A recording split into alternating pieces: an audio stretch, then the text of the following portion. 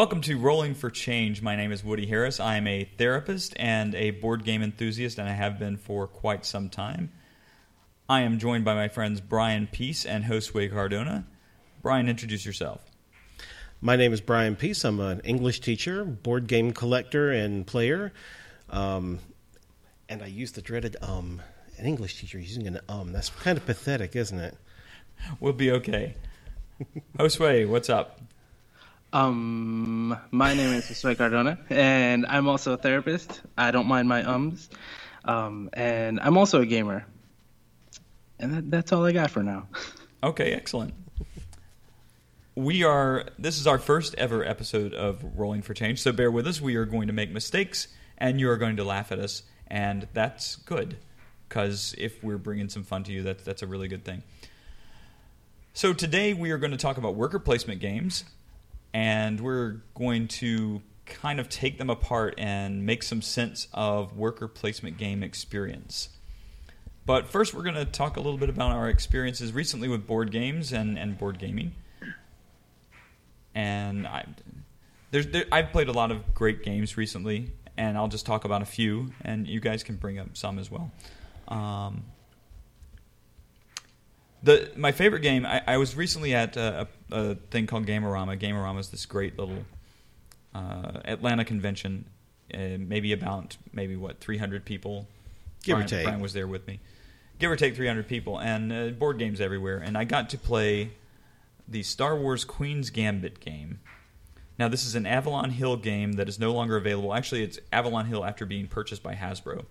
Mm-hmm. And it's a property, they owned the property momentarily for Phantom Menace, so they were able to create this amazing board game. Never mind the movie. The board game is a fantastic skirmish between two people. One person plays the dark side, one person plays the light side, and you battle on four fronts. One front is the area with Darth Maul facing off against Obi-Wan and against Qui-Gon Jinn. Another area is Anakin trying to get to the droid control ship and knock it out. Another area is the Naboo Palace, where the Queen and the guards are trying to get to the top level to meet with the Trade Federation and cause them to force a settlement. And then finally you have the Gungan battle on the fields of Naboo. And it's listed as a 2 to 4 player game. The fact that this game is not easy to get a hold of made it even more enjoyable. My friend George and I played it, and the greatest thing was we put on the soundtrack to Phantom Menace and listened to it while we were doing this amazing battle. Unfortunately, the dark side won. I did not do a good job of playing Qui-Gon or Obi-Wan. Unfortunately, nothing. If I were playing that game on the light side, I'd lose every time just so I could see the Gungans die. You are a masochist. Hey, fun fact, there's a video on YouTube. I think it's a 10-minute... It actually may be a lot longer. It might be an hour-long loop of Duel of the Fates. Perfect for a long game. Yeah, just that one song. Just a non-stop loop for about an hour. It's fantastic. That's perfect for playing that game, because that's the song you really need during that game. Of course.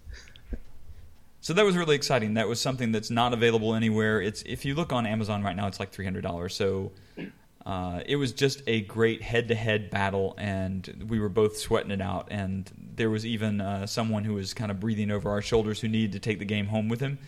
So he's kind of breathing over our shoulders and giving us some pressure. So it made it even more exciting. It was a fantastic game. How about you, Brian?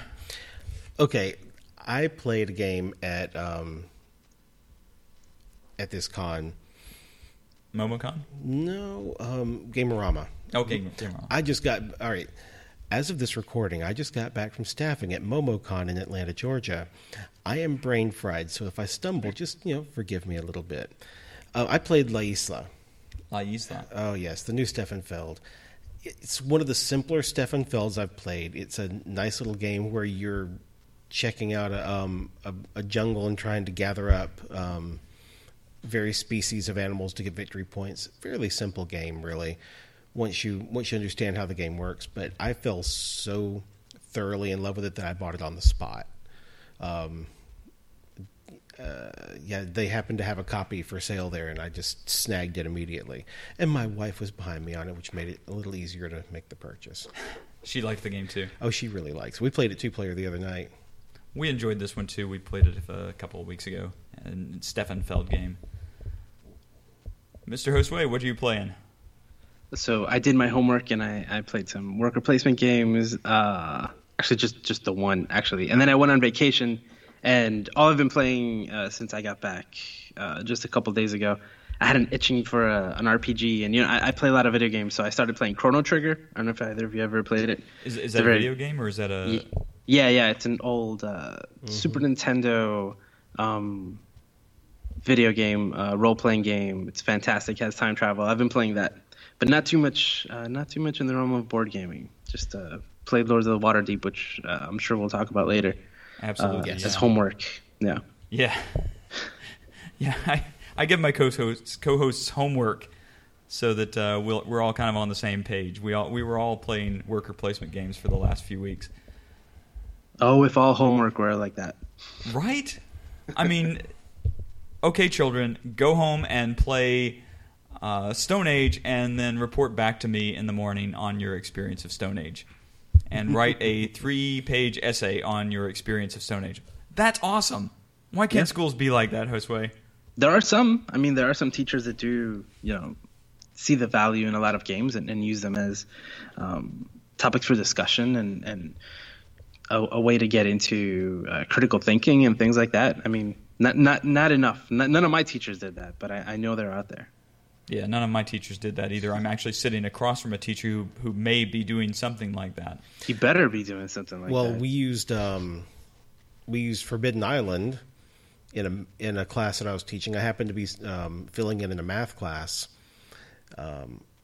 for a couple days while a teacher was out, and I used Forbidden Island to teach them fractions and probabilities. What are the odds that this card is going to come up? Okay. How many cards are left in the deck? How many of those cards are left in the deck? Well, how many cards are left in the deck is at the bottom. How many of those cards is at the top? Simplify the fraction. That's your chance that something horribly bad is going to happen over the next couple of turns. How did that work? It worked very well. The kids dug it. Oh, yeah. A couple of the kids who kept saying, I don't know how to do any of this. I don't know how to do any of this, were figuring it out in a heartbeat because they wanted to know how bad they were screwed. Excellent. All right. I love hearing things like that. I love hearing games being used in classrooms or any professional setting. That's part of the reason that I started Rolling for Change. So that's exciting. The hardest part for them was dealing with the idea of a cooperative game because they were all still trying to compete for who got each piece from the island, each idol that they had to gather. And they wanted to be the one who got it. And I kept telling them, it doesn't really matter if you're the one who got it. Somebody else could get it, and let's let them give it to you, and you can hold it, and you contributed to getting it. It took them a while to get that idea. They really were highly, highly, highly competitive over who got the idols. People are not very aware of cooperative games, it seems, because they're so used to Monopoly and Payday and whatever else is out there on the shelves at Target. So this is a perfect opportunity for me to talk about the research paper that I read this week. The research paper is called "Cultural Determinants of Board Game Preferences," and this is actually from the University of Warsaw by a gentleman named Mikhail Mijal. And I believe that one of the challenges of the article is that he is translating into English, and it probably says a lot about the article that doesn't quite fit in the way that English works. Like, he uses the word should a lot in this paper, like it should happen this way. At any rate, what he's done, and I'll throw it back to you guys, and you guys let me know what you think, but what he's done is he's tried to use Board Game Geek as a reference tool for identifying whether various cultures gravitate towards certain styles of board gaming. And one of the interesting things that he was trying to do was he was trying to go through and identify the various topics of board games and how they applied to various cultures. So he picked some popular mechanics in board games. He picked dice rolling, roll, spin, and move, set collection, hex and counter games, and hand management to look at across cultures.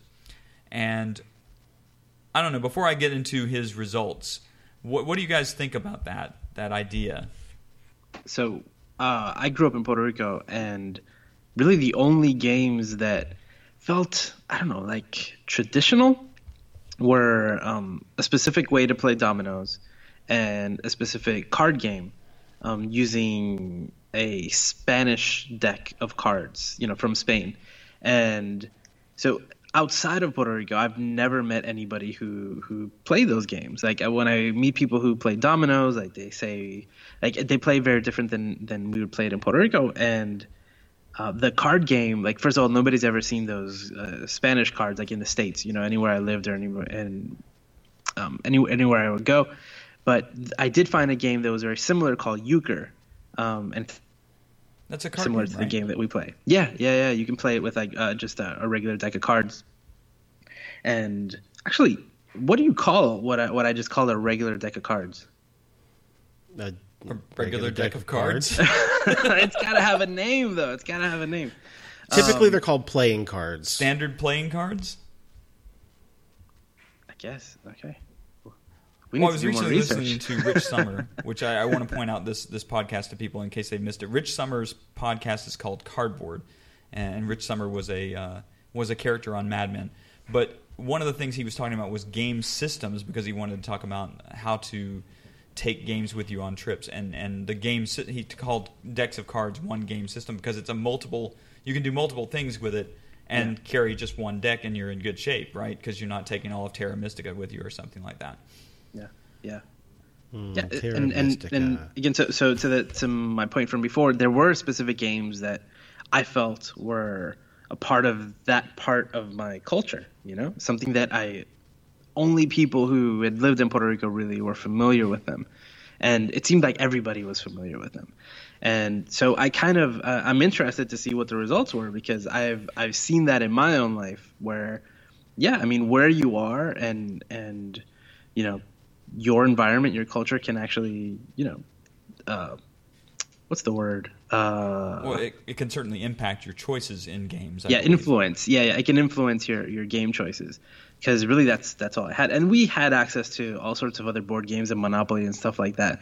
But it was also generational. It was one thing that where my grandparents would play it, and they wouldn't play Monopoly, but they would play these card games, and so would my aunts and uncles and my parents and me, and then at school we'd all play it. It was really interesting. So you think there's a difference in the way that dominoes are played, and that's a rule set that you're talking about there? Like we play, I guess if we're comparing it to USA or maybe even the UK or something, we're playing a different game with those same elements than you would play when you were in Puerto Rico. Yeah. Yep. What do you attribute that to? Is it just a cultural learning phenomenon, or is it that I want to get into what this guy says about the article, but I guess I want to, what do you think is the main reason those differences exist?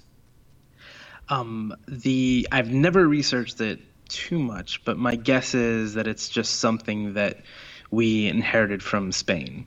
The fact that those playing cards are there, and actually, because Puerto Rico is like an island, it's all on its own.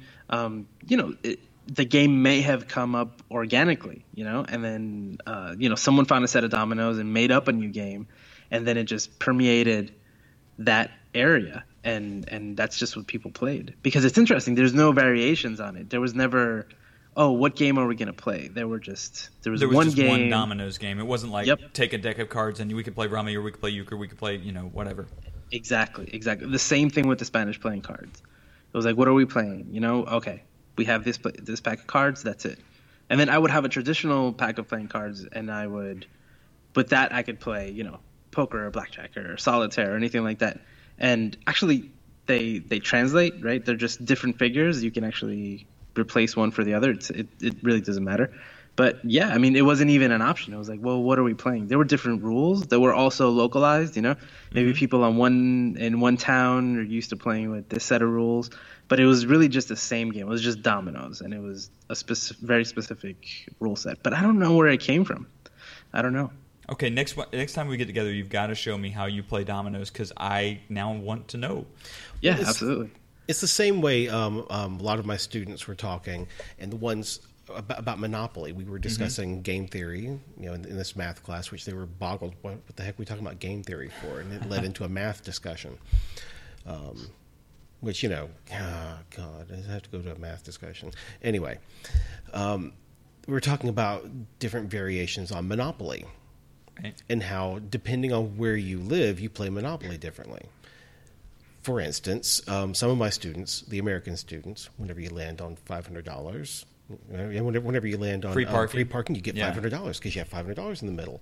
Others said, well, don't you, whenever you have to pay money to the bank, don't you put it in the middle, and that's a big pot to get? And I said, oh, yeah, we hadn't thought about that, but no, we just put $500 in the middle and get that. So they had their own variations. People who weren't born in America said, why do you put anything on free parking? It's certainly not part of the rules. Yeah, and they said it's not part of the rules. And, of course, the American students said it isn't, because they'd never read the rules. They'd just been taught by their parents, who were taught by their parents, who were taught variations that they learned along the way. And no matter where you go in America, free parking means you get money. Yeah, I think house rules start to really kick in, and they stick with people for a long time. Those house rules have been... I've never played Monopoly without the free parking, even though I've heard that Monopoly doesn't have free parking, and I know I've read the rules, but never paid attention to, this distinction. Free parking was designed so that whenever someone gets hotels on the orange and red spaces, which are the most frequently landed on spaces, you thank God you landed on free parking and have to pay them nothing. That's all. That's all it's supposed to be. Also, people from America tend to not use auctioning. Right, which is a very important part of which is Monopoly. Extremely important. And people from outside the country are boggled when they play the game with Americans. They say, no, you just don't buy it. You just keep moving. Haven't you read the rules? And the people from outside the country are like, yes, we've read the rules. Have you not? Uno is another game that I find that a lot with. It's like everybody knows how to play Uno, but everybody has different house rules for how to play it. Okay, so not to get sucked down the rabbit hole, because we're talking about a lot of games here, I want to go a little bit more over this research so you guys can understand why I'm interested in this research. So one of the things that he did was he tried to create a link between game mechanics and cultural dependent variables, and he did this as follows. So power distance in cultures with a higher power distance, he says there should be a visible disposition towards games with a competitive aspect but with little confrontation. He does this with several categories, but basically what he's saying is that based on the way that people conduct themselves socially, they're more likely to play games that would reflect that experience. So a culture that is more focused on collectivism would be more focused on cooperative games, whereas a culture more focused on individualism would play more individualized games. So things like you were talking about Forbidden Island. Forbidden Island would not maybe appeal in this guy's view to an American, because Forbidden Island is a cooperative game. It's not an individualistic game. And I thought he made a lot of assumptions that just didn't pan out. But that was kind of what he was saying. Was this is my thesis for my paper here, basically. That does kind of bear out a little bit, though, because if you I've spoken to people from Germany, and they say if you pull out a war game in general, it's not going to get a high reception rate in Germany among German people. Right. They do not. They want to play Euros where there's absolutely no conflict. You're trying to go for individual scoring, but there's no take that aspect. There's no in your face anything. You're basically playing multiplayer solitaire. Right. They like there's that. There's a little bit of an explanation for this, actually, and listeners will have to correct me if I'm wrong, but this is the way I understand it. Basically, the war games were kind of growing up in America. The first guy that created a war game was actually H.G. Wells. Mm-hmm. And we're over here creating war games based on World War II, which didn't paint Nazi Germany all that pretty, or Germany in general, right? So when they're developing games in Germany, they're trying to develop things that do not remind them of the confrontations they've had. So they are looking for, you know what we get. They're farming sheep, and they're building roads. They're rebuilding the structures of their community, basically, in their games. It makes perfect sense to me, actually. And building an power grid. Well, yeah. Sorry, that's a step down the road. I really like that game, though. That is a great game. So one of the things he says here is only some of the ratings are consistent with the expectation that players from the country with a high long-term orientation index would rate the games with a strong strategic component higher than players from the country with a low value of this index. Two games contradicts this statement, Tikal and Ticket to Ride. Now, this is where it gets kind of weird to me. He says that with Ticket to Ride, ratings of American players are highly likely, higher likely because of the aspect of patriotism, as if all American users are dominating BGG and focusing on, we play Ticket to Ride because it's an American edition.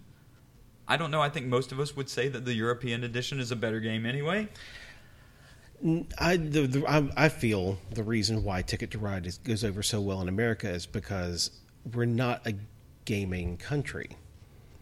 In Germany, there are per capita more gamers, more people who play these Euro-style board games. Right. In America, it's just like this awakening. People are just starting to discover them. So the vast majority of people are learning our gateway games, the games that get you in the door.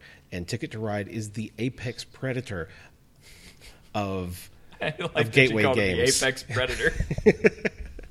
I introduced the game to 5 people this weekend. One person at the table knew how to play. By the time it was over, they all wanted to play again. Excellent. And most of the people sitting at that table had no idea how to play any of the board games we had. So, bless you, my son. You have done well. I try. You have evangelized our community. Ticket to Ride does it itself. I mean, it's just, it really does. That game, there's something about it. I agree with Brian. Oh yeah, it stands out as a great gateway game. I think it's an even better gateway game than something like Carcassonne, which is a fairly easy game, but it brings people in very easily. I think people tend to like the train games anyway. It seems to me. And Americans especially like the idea that you can block each other from routes. They like that slight, just little bit of poking with a knife. So this article, the challenging thing about this article, I mean, he's tried to compare Chinese and German and American cultures, and I think he's tried to do it in a way that doesn't make a lot of sense, at least not to those of us who are like in the board game community and excited about board games. He's making a lot of assumptions that seem like they are outside of our community.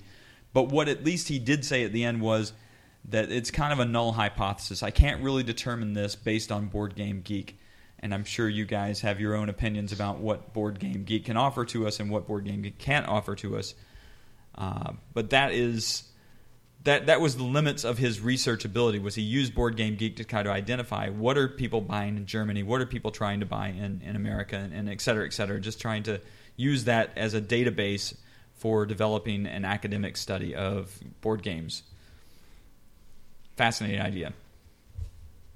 I got to say his conclusion about Ticket to Ride being because it's an American board by an American designer makes it more popular in America. That's a simple case of causation and correlation. And yeah. he can pull in that Americans tend to like that, but until he actually polls people and asks them why, trying to draw conclusions based on raw data is kind of it doesn't seem to fit in a research paper of that sort. Before we move on, I have thought about this quite a lot. It is really hard as an academician, someone who's going to try to research games as an academic pursuit kind of thing. It's got to be. I don't even know how you're going to do it because each game has its own. Like you'd have to study each game in its own context rather than saying, okay, we can compare things like Ticket to Ride and Power Grid, or we can compare something like Caylus to Tzolk'in. Maybe a little bit, yeah, but it seems like if you're going to try to take the principal pieces apart and analyze them and try to identify what is this doing to us, it's going to be a really challenging kind of idea. I don't know.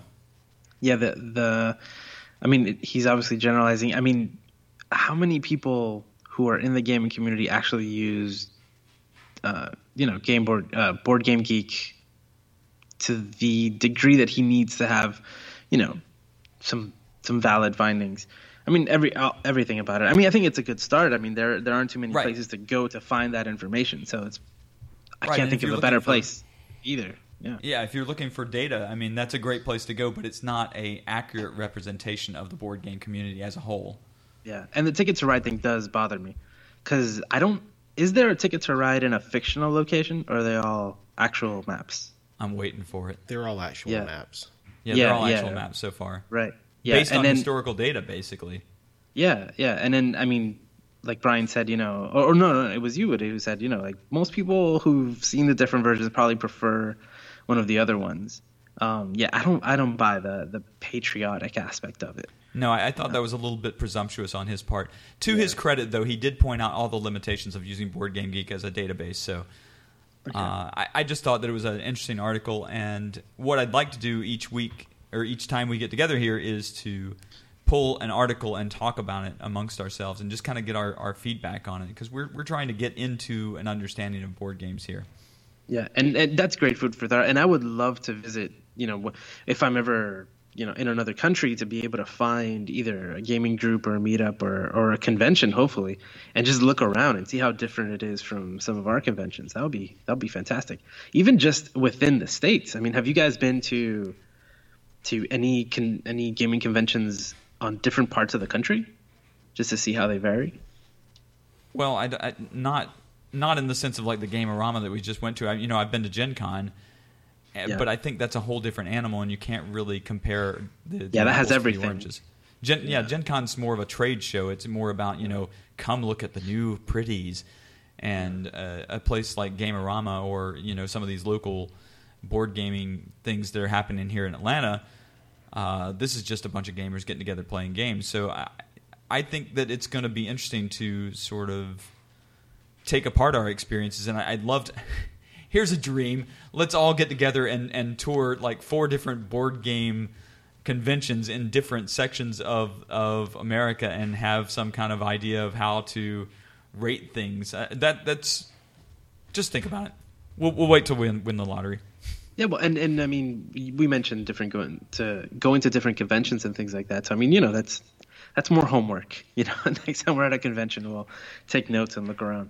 Twist my arm on homework about board gaming. Yeah, it's something I'd never complained to my mom that I didn't want to do. So let's transition here. Let's talk about our main theme, which is worker placement games.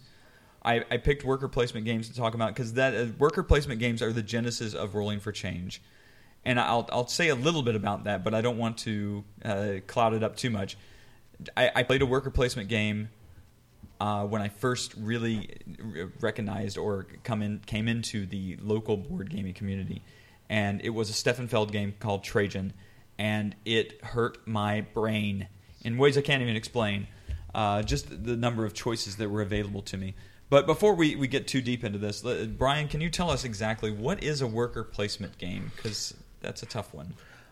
Well, at its most core being, it's a game where you take a worker and you place it, and you get something from that worker. There are different variations on it. The most basic ones are like Stone Age or Pillars of the Earth, where you simply place a worker, and either you immediately get a return on that worker, or you wait until everyone's placed their workers and everyone gets their goods or cards or whatever you're going to be gathering up in order of resolution. But typically it's all about planning ahead, figuring out what other people want and getting there before them, and gathering goods to build things, either a building or complete quests like in Lords of Waterdeep, or to get enough money to buy gems, which are victory points like Istanbul. Mm-hmm. It's just a simple matter of, like I said, placing a worker and getting a profit from it that you will then use later to build something else in the game.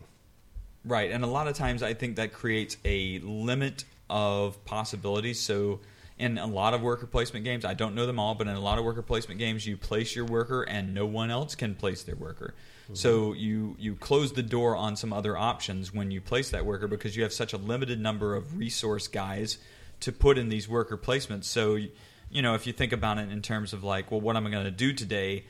I'm going to wash dishes, and then I'm going to go and clean the car, and then I'm going to get some food. So you're in a sense, you're putting your workers in place for your whole day, basically, because you're making some decisions, and as a result, you close out other decisions.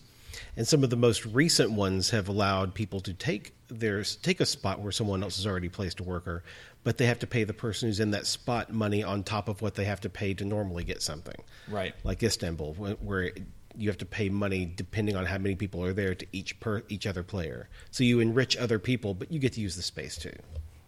I read a description on Board Game Geek, and I was like, how do they define what a worker placement game is? And there's something really interesting. It said that these games are really action drafting games, right? And it's what you guys said. It's that there's only a very limited number of options. Maybe 5 options, and it's kind of like first come first serve. It's like, well, now that this one's taken, now you have 4 options left, and someone else plays, and now you have 3 options left. And I didn't see it that way, but I love that term of action drafting. You're kind of like, oh, I want this one, I want that one, I want that one. And I realized that it was more about those possibilities than even the resource management. Like, I always saw it as a resource management, but really your most precious resource in a worker placement game is the actions available to you. Right. Yeah. So you've recently played some worker placement games, and I don't want to give away too much, but you haven't played a lot of worker placement games in your life so far. You're just kind of coming into the hobby and into the world of gaming. And What is your impression of these style of games? I've only played the one so far. Okay. And again, looking at it that way, once you realize that that's what's going on, that you're kind of looking at your available options and then building a strategy based on not only all of the ones that are available, but constantly shifting that depending on how other people are playing. It was really cool. It was a lot of fun. And it's not a very difficult thing to grasp, because in a lot of games you always have 10 different options maybe, to do something. Mm-hmm. But in a worker placement game that changes every round. And I don't know, it was a lot of fun. It was a lot of fun. Yeah, so just to highlight the one that you're talking about Lords of Waterdeep, which is one you recently played. Yeah, I walked into a game shop and I said, I want to play a worker placement game. He said, then you want to play Lords of Waterdeep. I'm like, all right. Yes, you do. Yeah. And so if you use games as a reflection of yourself, what did you find out about yourself playing worker placement games? So there's this just acronym that I've heard lately. It's FOMO, right? It's a fear of missing out. And I thought that these games are like a great analogy for that, because you start playing and you kind of, you know that your best option is option number 3. And you're really hoping that nobody picks option number 3.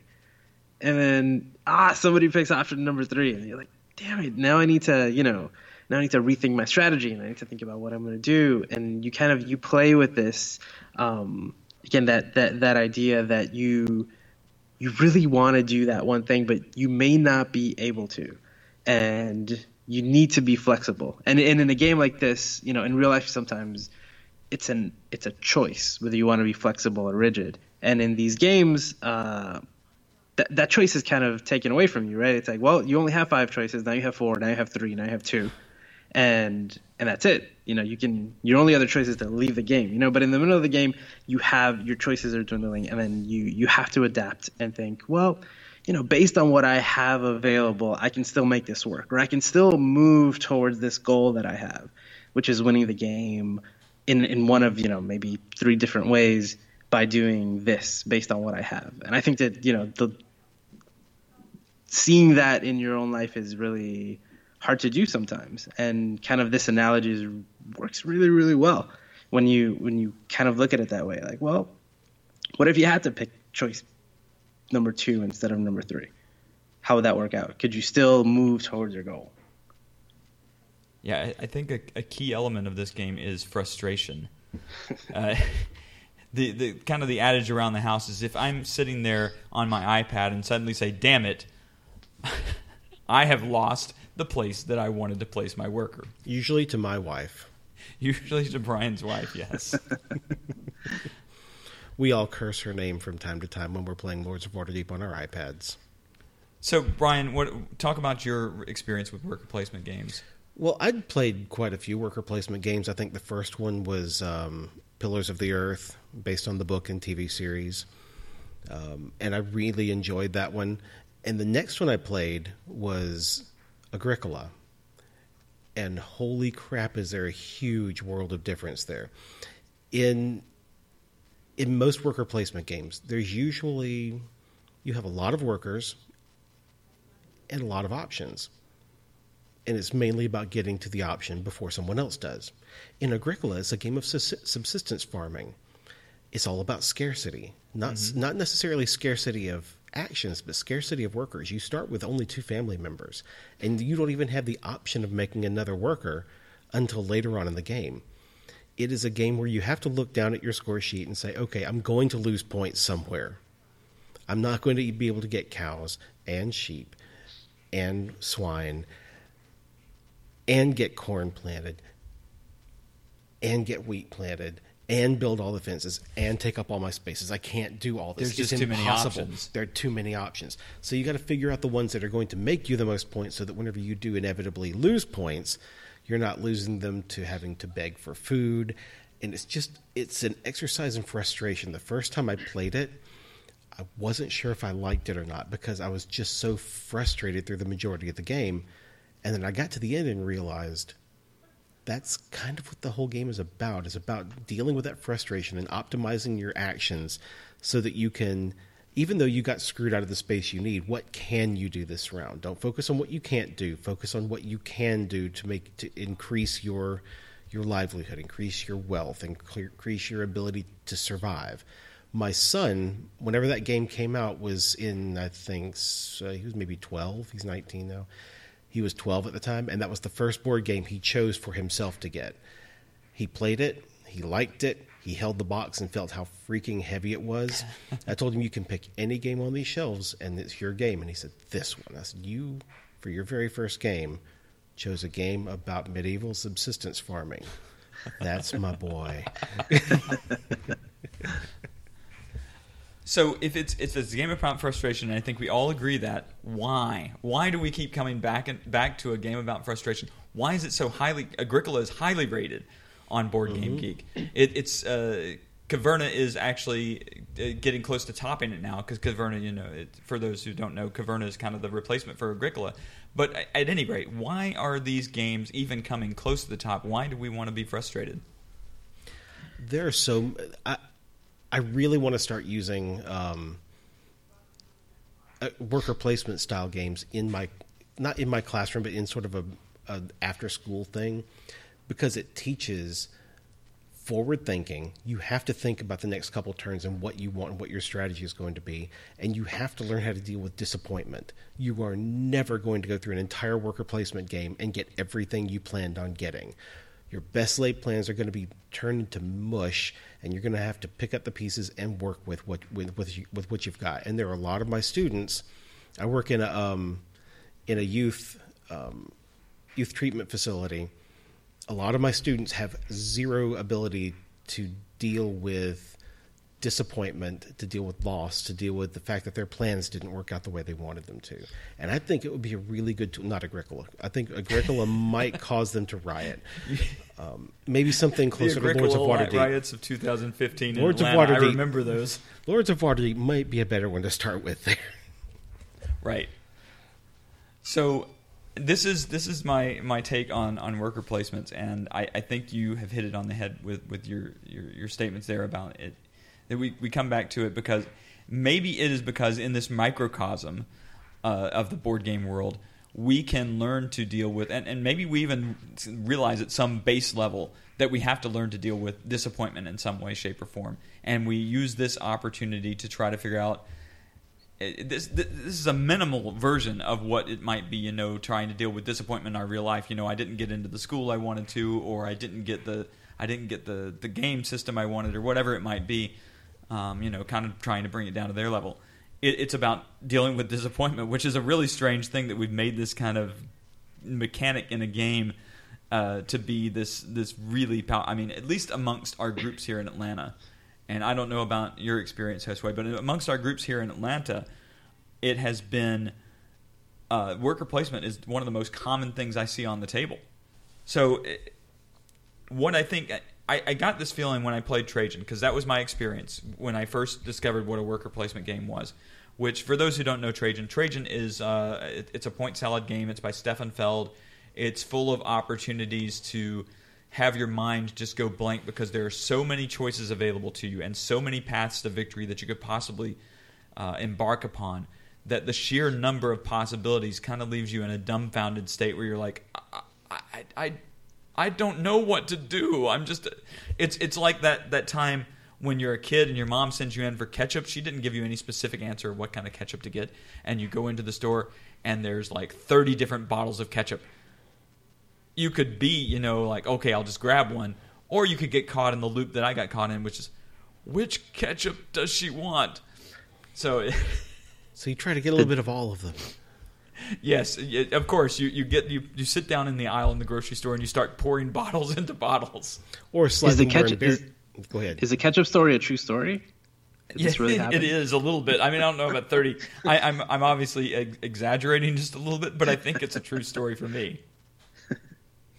Or this more embarrassing variation for me. The very first time my wife sent me to the store to get some kind of feminine products, I looked up at the shelves and went, what fresh hell have I walked into?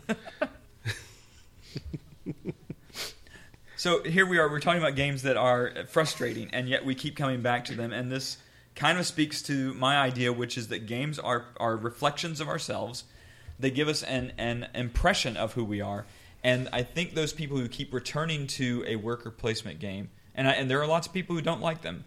I did not get to talk to the gentleman that doesn't like them, but I have a friend who does not like worker placement games and has a lot of valid reasons, I think.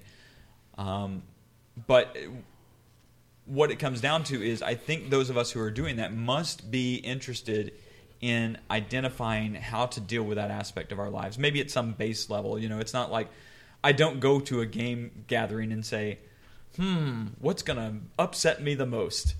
But that it is what a worker placement does. And I think it's just the challenge of how do you manage all that stuff? Well, I love the idea that it is a reflection of you, because you guys keep saying the word frustration, and I didn't use that word at all in my description. And my experiences weren't frustrating. And I did continue to play the game quite a lot on the iPad. So I was playing against, ruthless AI characters. Yes. But I didn't find the game frustrating. And in psychology, there's this concept of frustration tolerance. And it makes me think that this is actually a good genre of game to kind of diagnose what's called low frustration tolerance. Like somebody who has low frustration tolerance is someone who, they have a lot of problems. Everything bugs them because nothing goes their way. And I don't know. It's an interesting reflection because you guys keep saying how frustrating it is. I'm like, really? Is it that frustrating? Really? Okay. Like someone just took your spot. Make a distinction here real quick. I think that there are some low-level worker placement games that do not frustrate near as much. And in that I'm thinking of things like Stone Age and maybe Kalos and Waterdeep. Waterdeep is a good example. And then there are those like the ones that like the one that Brian talked about, Agricola, which is by Uwe Rosenberg. This is one that's it really is about dealing with scarcity, and also the ones that I'm talking about, the ones by Stefan Feld. Stefan Feld seems to love worker placement games. I think that it's about so that there's kind of an exponentiality to the choices that you get. In these low-level games, you get less choices, and in these higher-level games, you get more choices. And I think that's where I bog down it. It's almost like you can take it at a basic level, and then you can expand it further. I don't have near as much frustration with Waterdeep. I mean, yeah, there is a damn it that comes out on a regular basis because my space got taken. But in Waterdeep, I feel like it's pretty. What's that? By Brian's wife. Like Brian's wife. By my wife, yes. Yes. But I think in that game, there are so few choices available to you. I mean, unless there's a lot of people buying buildings. But even then, for some reason, it just feels less invasive than some of these bigger games. Like Tzolk'in is another example. That's just that's a crazy worker placement game that really befuddles my mind, and yet I keep returning to it. So you're frustrated not by the lack of options, but by the quantity, like the vast amount of options? That might be fair to say. I think what's happening to me when I play the game is that it's not even so much the number of options. It is so my limited little brain looks at this board and sees that there are a number of ways to get to victory. Some of these ways work together and some of these ways don't work together, and I am trying my best to pit all of this together and figure out how am I best going to outsmart my opponents, get the stuff I need. So it's strategy, really. I think it comes down to it, just trying to figure out what strategy I'm going to use to beat my opponents and actually successfully use my minimal amount of workers, because like Brian said in Agricola, 2 workers to start the game. And maybe 30 different places you can place those workers, right? Yeah. Yeah. So then I'm sitting there with those 2 workers and I'm looking at all these cards and I'm trying to figure out, well, what's going to be best for me right now? Should I farm this? Should I do this? Yeah. So for me, it's not the frustration thing is more about I have too many options and my poor little brain broke down. So Brian, what is the most frustrating part for you? Specifically in ones like Agricola. Agricola, you have to feed your workers. On top of having to accomplish certain goals, you have to feed your people. And God help you if one of the 2 or 3 spaces where you can go to get food are taken. You can either get food early and hope for the best, or wait till later and try to build up what you need ahead of time so nobody can block you later. Now, if you wait, you might get more stuff, but you might not get the food because my wife might go and steal all the food from you and then grin at you with that evil little sadistic grin she has that says, I don't need all this food, but you do, don't you? It's that possibility of creating in your brain this nice strategy that you know will get you points, and then figuring out about 3 turns in, some other schmuck is going for the same strategy I am, while on the other hand, this 3rd player over here is going for an entirely different strategy.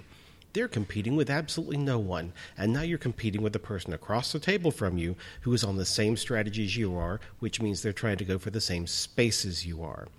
And do you stick to that strategy and hope to beat them out of the goods and beat their score, or do you switch strategies midstream and try to go for a whole other thing? It's the matter of trying to figure out your strategy and then watching your strategy get dashed to pieces and picking up the pieces and running with it in another direction. There's a bit of frustration in there with that. So I'm going to challenge you a minute here and just say, so taking it outside of the game world, looking at the way you address situations, how does that reflect you, and also how does it speak to you about your experience of dealing with? You said dealing with scarcity. So how does it speak to you in that way? Well, there's a series of videos that are going around the classroom. This is a good example of this. I had a wide variety of things that I could have shown these kids in the last couple weeks of school. They were through with testing. Their scores were all done. There was really the last week of school. There was not much we could do. So I focused on showing them some videos in the math class playing a game, videos that pertain to what they'd been learning. Give them a little bit of entertainment, a little bit of wind down time from class. And I picked a series of videos that another teacher had already shown them. I didn't know that. So now someone had taken my spot and taken my resources, and now I had to change course midstream, or else I was going to have some rioting students on my hands who did not want to watch this particular video over again. Okay. How did you adapt? I went to another teacher's classroom and said, help, with a little flash drive. They copied another movie over for me, and it worked. So okay. It was fine. I changed strategies rather than just going, okay, let's see what new we can learn out of this. Oh, God, help me. So I mean, I think that's a great example of something that you would do in a game normally is you would have okay, this is my plan A, but I've got a plan B if that doesn't work, and I'm kind of moving in both directions, And again, I think it's something that we probably exercise more often in a game than we do in real life, or you didn't have a plan B necessarily. It all worked out, but you don't go into a situation like that thinking that another teacher was going to do the exact same thing. Right, and so I had 2 different videos. I had my plan A and plan B, and I had to go with plan C, which was the movie Coach Carter, which I found works like a freaking charm. This teacher who gave it to me said, you can show this to them again next week, and they'll sit quietly and watch this movie because they love Coach Carter. It's the power of Samuel L. Jackson. What can I say? Okay, I don't even know about this movie, but please go on. When the teacher handed it to me, anyone who knows me, I'm not really a sports fan. She handed me one about high school basketball coach, and I thought, oh dear God, really? High school basketball coach and an inspiring story. Okay. Oh, it's Samuel L. Jackson. Okay, there's hope here.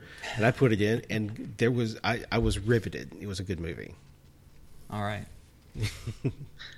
So what I'm hearing you suggest, Josue, is that the game at least teaches us to have a backup plan, or it teaches us to be ready for the failure of our original plan.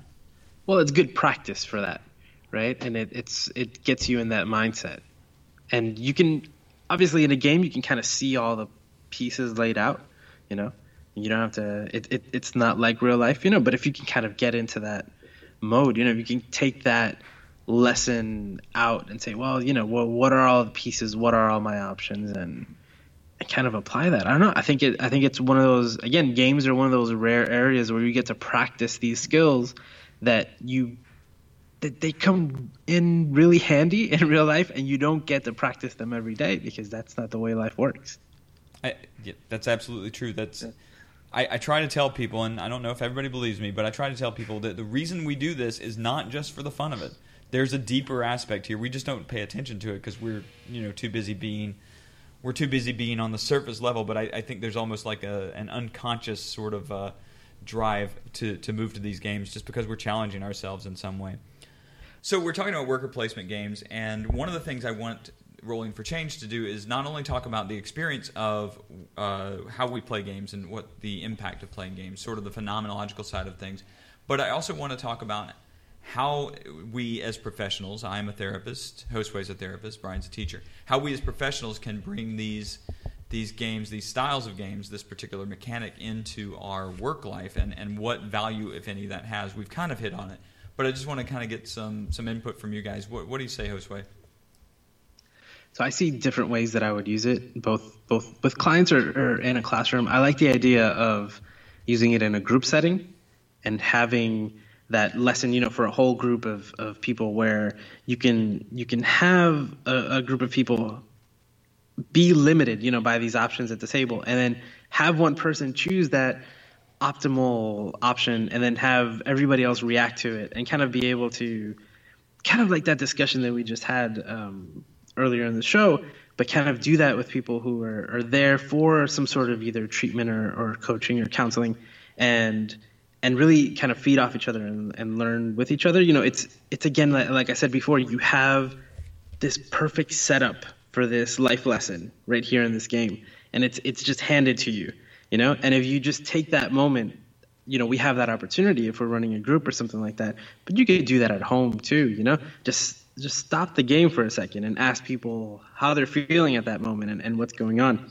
I think it's a great opportunity for that frustration tolerance, that we're talking about. And that, again, I really like that idea of understanding that, you may not get that ideal choice that you want, but you can still make progress towards your goal.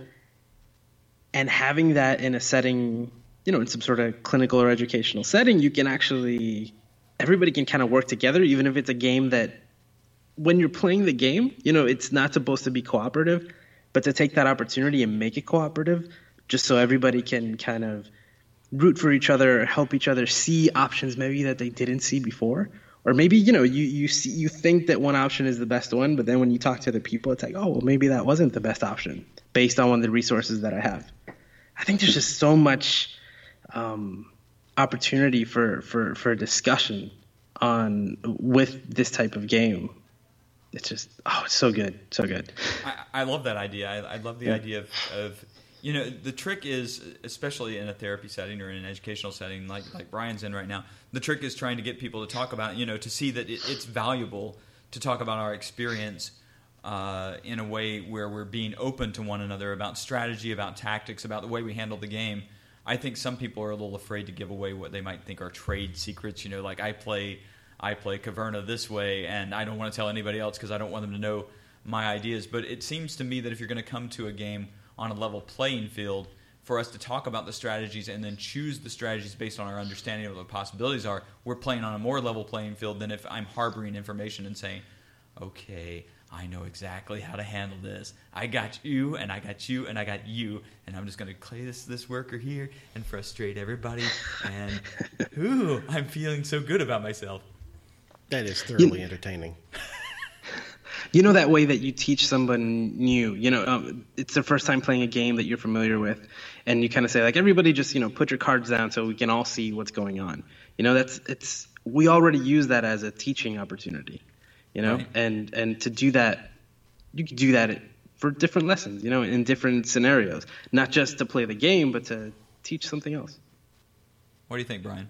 But yeah, I mean, everything you guys have said is pretty much what I was, what I was thinking in my head was, it's just this microcosm of decision making and forward thinking and limited resources, limited options that people have in everyday life, but they have it over the course of maybe a month, 2 months, 3 months, and they don't get to see the fruition of their efforts or the consequences of their actions for an extended period of time in this small 1 to 2 hour piece of gaming experience. They get to see how they react to those things on a smaller scale, on a more limited scale. Right. I love the idea, as a therapist, I'm always looking for ways to talk to clients about decision-making, because decision-making, it really comes down to a lot of what we talk about in therapy is decision-making. So, certainly a lot in education as well. And if I could find a way to adapt a worker placement idea to some kind of family dynamic situation where, it's pretty much the family is trying to meet certain goals together. And, if we can look at it from the point of view, well, okay, Bobby's going to do this, Sue's going to do this, and we're all we're working as a worker placement family. But you take the trick is trying to find the game for the therapy session. Because number one, worker placement games are not an hour long. And number two, you would have to teach clients about what a worker placement is. You might have more of a chance of doing that in an educational setting, because in an educational setting, you're able to say, okay, we're going to talk about making decisions. We're going to talk. There's more possibility there, it seems, than in that therapeutic hour, so to speak. I don't know. Yeah, what I typically do if I'm playing a game in a situation like that is if we don't have enough time, I take a picture of the board with my phone. I take a picture of everyone's cards and goods. And then when we come back, I set the board back up the way I left it. And see, that's perfect. In the therapy hour, I think if I spent the entire therapy hour trying to explain what a worker placement game was, I think I'd have a really hard time putting that on an insurance contract of any sort. But it doesn't. It does actually. I think there's a way of talking about it. Maybe Josue can help me out here. I think there's a way of talking about it that we could make it more therapeutic for people, because we're really talking about making choices and living in scarcity and how we deal with choice, I think. I don't know. Such a large part of counseling and therapy is the educational piece.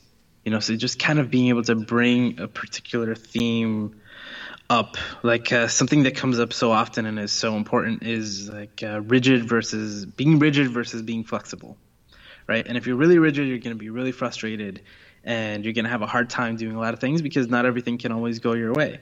And again, just having that opportunity to practice it over and over again. The new round gives you another opportunity to test it again, and to if we can discuss, well, this is what I want to do, and then have that opportunity taken from you. I might purposefully pick the one that you wanted just so you don't have that option. Right? You mean as a therapist? Yeah. Or in an educational setting, I have so many students who I would see would be so frustrated about not having, not being able to do what they wanted or having that choice taken from them, and to be able, again, just being able to practice it loosens it up, and kind of shows you, well, it's not so bad. And I guess I didn't think about it that way. Those situations that can come up where you can have those aha moments, Yeah, I would definitely use it for something like if I was looking at themes that it really covers. Again, I don't know how much I would use it for the frustration tolerance, because I think there are other things I would use that would be like faster. You know, that reset time to start the round over again.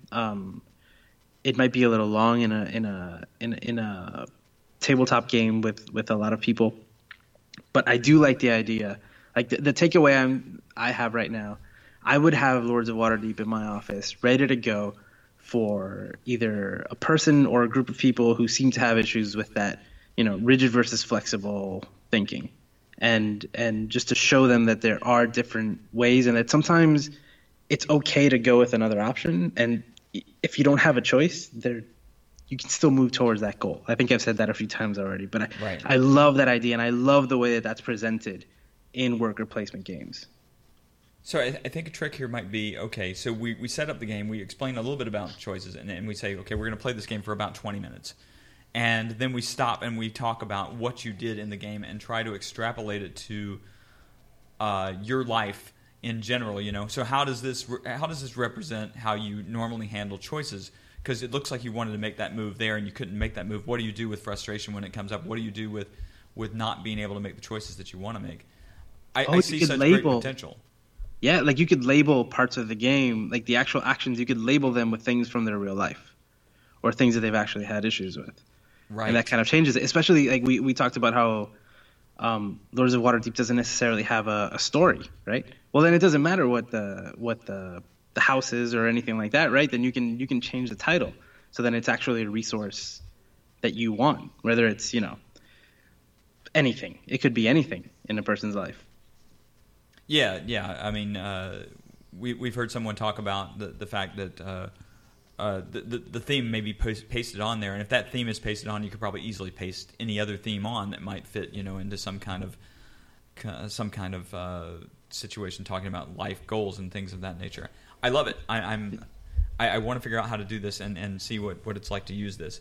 It's going to be quite a trick, but it's still something that I want to tie into what I do as a therapist.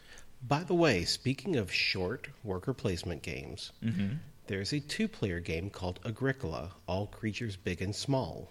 Right. You don't have to feed anyone. It's all about gathering animals. Okay. It's still a little frustrating because it's the same concept, but it's nowhere near the scale of base Agricola. But it's a simple 2-player game, worker placement, where you're trying to get the most horses, get the most cows, get the most et cetera for your farm.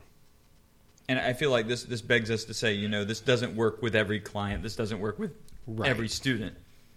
We want to be culturally relevant, but that's great because probably All Creatures Great and Small is probably something that can be played in a shorter amount of time. It's already set for an individual session kind of situation.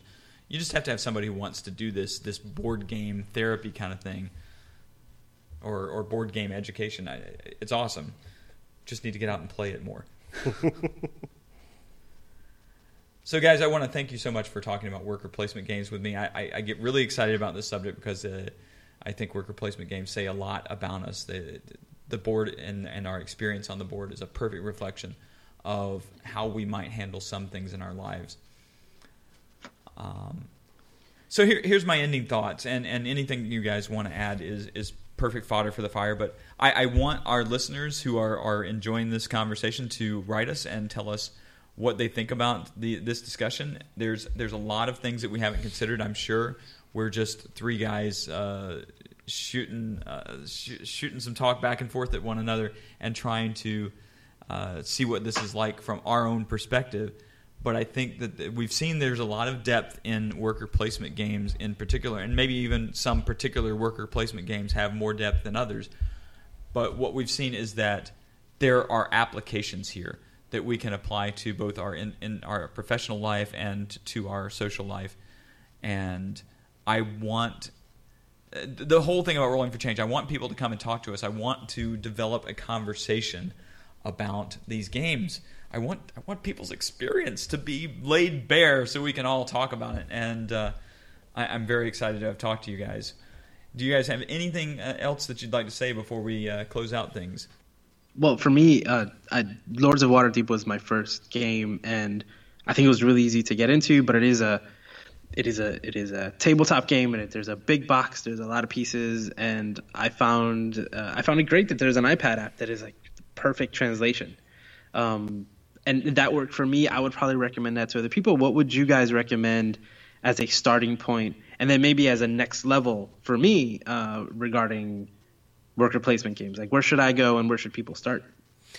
Well, you've already started with Lords of Waterdeep. I think a good next step is Pillars of the Earth, if you can get a copy of that one. Pillars of the Earth is really kind of where I started, and before Lords of Waterdeep came along, it was, and even before Stone Age, was considered the gateway game for worker placement.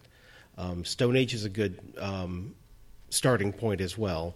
I still prefer Lords of Waterdeep because it's a little simpler than Stone Age in its own way. But yeah, definitely go for Pillars of the Earth, and then the next step beyond that, my love, my favorite, and going along with Mr. Richard Miles, Viticulture. Viticulture is a great game. For me, I think that well, I haven't played it yet, but I understand it's a really good walk into worker placement world, and that is Caelus. That is considered to be the quote first game that is a worker placement game, and that game seems to have kind of a, I don't know. You'll have to tell me, Brian. You've played this game. Is that a gateway game, or is that something more heavy? God, no. That one, not a gateway game. That one's what they consider a brain burner. That one's, once you've played a few worker placement games, test yourself with Caelus. Caelus is heavy strategy. The board changes every single game. You'll never play the exact same game twice. People build different buildings, or they won't build them, and it's really thinky and very kind of in your face, back and forth. You start off with very limited opportunity to get places, and you have to pay for each place you go to. And if some schmuck passes ahead of time, you have to pay even more to take the action that you want. People can cut you off by passing and just not taking any more actions, and making it more expensive for the other players. Okay, so it really puts in the competition part. Okay, yeah. So that's a really heavy game. Josue, I would say that Stone Age, which was my first introduction to worker placement games, is I think it's a wonderful, perfect worker placement game to start with. If you're moving on from Lords of Waterdeep, I think it's got just enough depth to be a medium level game that can sort of pour you into the worlds of Agricola, Caverna, Stefan Feld stuff, because Stefan Feld, if you really want another brain burner type thing, go for a Stefan Feld game like Bora Bora or Trajan, or there's a lot of great Stefan Feld games. So yeah, Bora Bora is a lot of fun. I have to play it again when I actually understand it for once. And again, want to make the call out to listeners to let us know what you think of worker placement games, what you think are the good worker placement games, what you think are the worker placement games to turn people away from. Do you agree that Viticulture is unbalanced, or do you like it just as much as our friend Richard does? Just send us some information. So I'd love to hear from our listeners regarding worker placement games. What do you enjoy? What do you not enjoy? Why do you play worker placement games? Any input you want to give us, you can send to gamers@rollingforchange.com. That will get a message to all of us, and we'll be happy to respond back. We'll either respond back on the show or respond back in person. We're very excited to be doing this podcast, and we really want to hear from the audience that's listening to us. So please, please, please, write us, tell us you love us, tell us you hate us, tell us you want to flambe us on some kind of really hot, fiery kind of thing. I'm good with that. That works. Good, it's good. Flambe Woody. Yes, flambe me. I will find some way to get out of it. That'll be part of our... We'll talk about games where people flambe people. Those sound frustrating. Those are frustrating, especially if you're the flambeer. Eruption, Downfall of Pompeii. Oh, yeah, there are a few. Excellent. So once again, you're listening to Rolling for Change.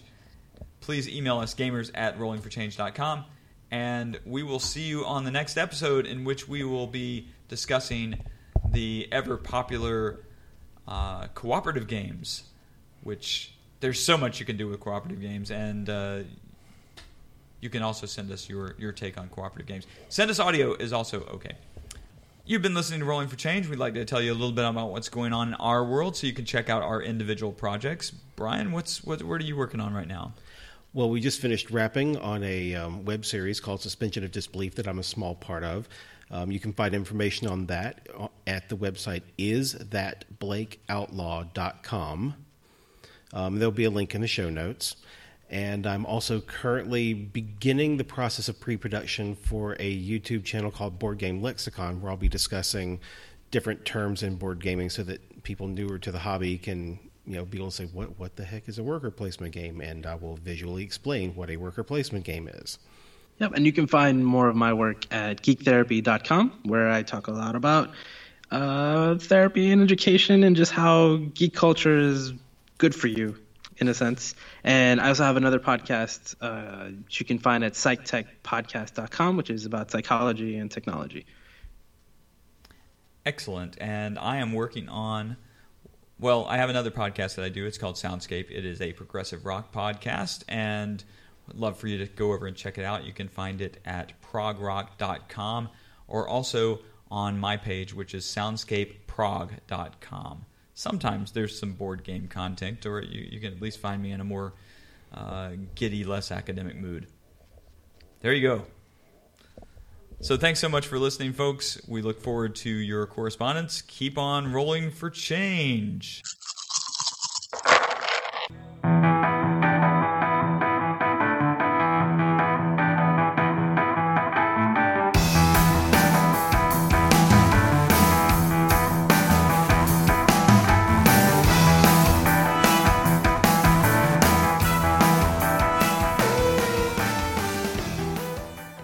Good. That's a wrap. That's a wrap. Good job, people. Good job. Excellent. We survived an episode. We survived an episode. We made an episode.